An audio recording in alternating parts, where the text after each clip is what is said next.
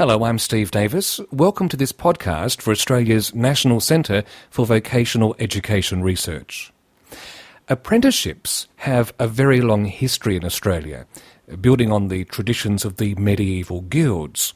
The defining characteristic of apprenticeships is the combination of employment and training, traditionally in the trades. In recent decades, however, spurred by high rates of youth unemployment, traineeships have been developed across a number of sectors. In this podcast, I interviewed Tom Carmel, Managing Director of the National Centre for Vocational Education Research, about the paper Apprenticeships and Traineeships in the Downturn. In this paper, Tom, along with colleague Josie Misko, explores the impact that the global financial crisis has had on this particular branch of education and training. He argues that while all facets of education and training are affected by the state of the economy, apprenticeships and traineeships are potentially more sensitive because they involve employment. Before delving into the data, I asked Tom how he defined and distinguished between apprenticeships and traineeships for the purpose of this paper. The simplest way of thinking about it is an apprentice is somebody in a trade and a trainee is in some other occupation. All right. Well, Tom, if we take the whole branch of education and training as a whole that apprenticeships and traineeships are part of, did you in fact find evidence of a downturn? Certainly, there's very long history of evidence of a relationship between what's going on in employment and apprentices, and we see that right back, and we know that a lot of apprentices work in very cyclical industries. Trainees, we don't have the same historical base, and so we were looking very carefully to see what might be going on, and we used a bit of theoretical reasoning to have a think about it, and then of course we did look at the data. In looking at the data, was the impact felt evenly across all sectors, or were there some exceptions? Certainly we've seen the impact with apprentices.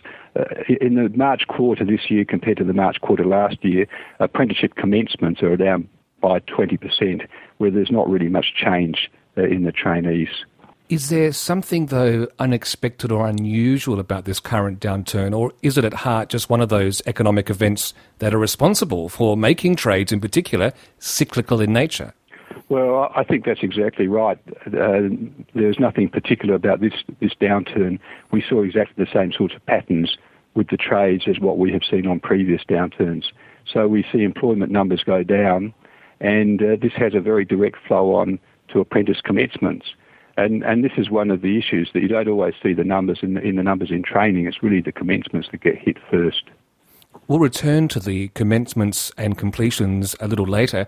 Just looking at the numbers generally, what was the magnitude of change? What has the impact been? Are we talking issues of points of a percentage or whole percentage points or 10s, 20s, etc.? Well, for the trades, we're talking about a decline of about 20% in the numbers of commencements over the year to March. In looking through some of the tables and the graphs that you have in the report, printing caught my eye in particular.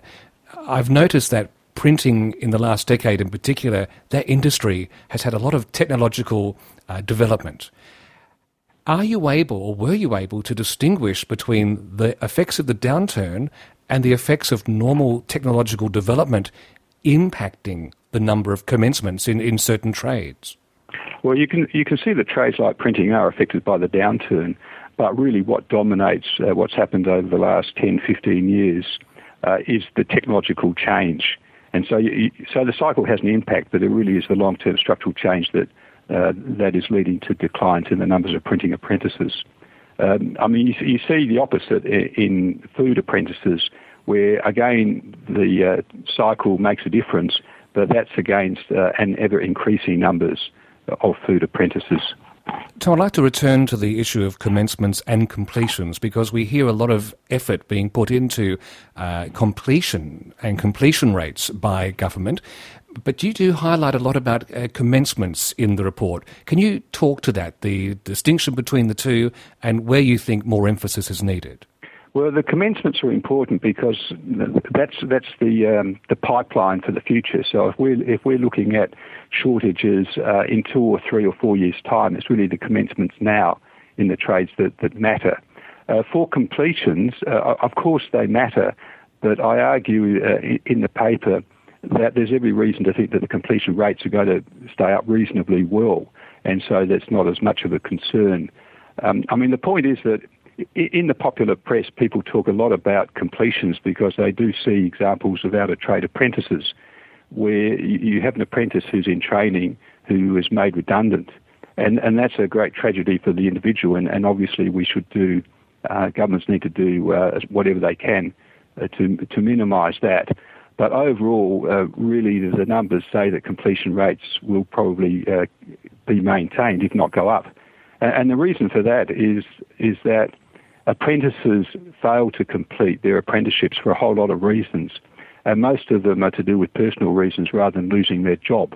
And so when times are bad, there are fewer opportunities round, and so apprentices are more likely to actually stay in the apprenticeship. The other thing that you observe is that employers are actually rather loath to let their apprentices go without them completing their training. So we see evidence that, in fact, the rate of completion actually quickens up a bit in the downturn as employers make sure that the apprentice finishes before they have to let them go. Tom, on this issue of completions, did the numbers show a different reality for trainees compared to apprentices? What we found with apprentices is that completion rates have held up, but and employers have tried to complete apprentices rather quicker. But the completion rates for trainees have actually increased quite significantly according to our data. So it does suggest that the alternative occupations that trainees can go into, that the opportunities aren't quite there, and that employers are keeping their trainees on. Did your research uncover any ideas or create signposts towards methods or strategies that could help boost commencements, or do we actually have to rely on the economic conditions returning to a favourable state again? Well, this is a very interesting point.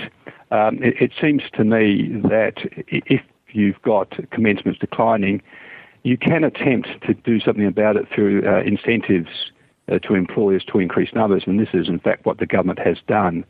But the other thing that one could always think about is different sorts of pathways completely. So, for example, in Australia in the trades, we've been very loath to think about institutional pathways, and I guess in a downturn, it is time to start thinking about those types of alternative pathways. Looking at trainees now, just for a moment, you mentioned in the report they're likely to come through the downturn in a better position than apprentices. What's that optimism based on? Well, it's based on a couple of things. The first point is that trainees tend to work in occupations which aren't affected by the downturn as much as the trades. So there are a lot of service occupations that tend to be rather more resilient. The other point is that the cost of hiring a trainee is not the same as hiring an apprentice. And in fact, in many cases, trainees are really alternative sources of labour. And so trainees will be very competitive in the labour market when times are tough. So I think there's good reason to think that the numbers will be maintained.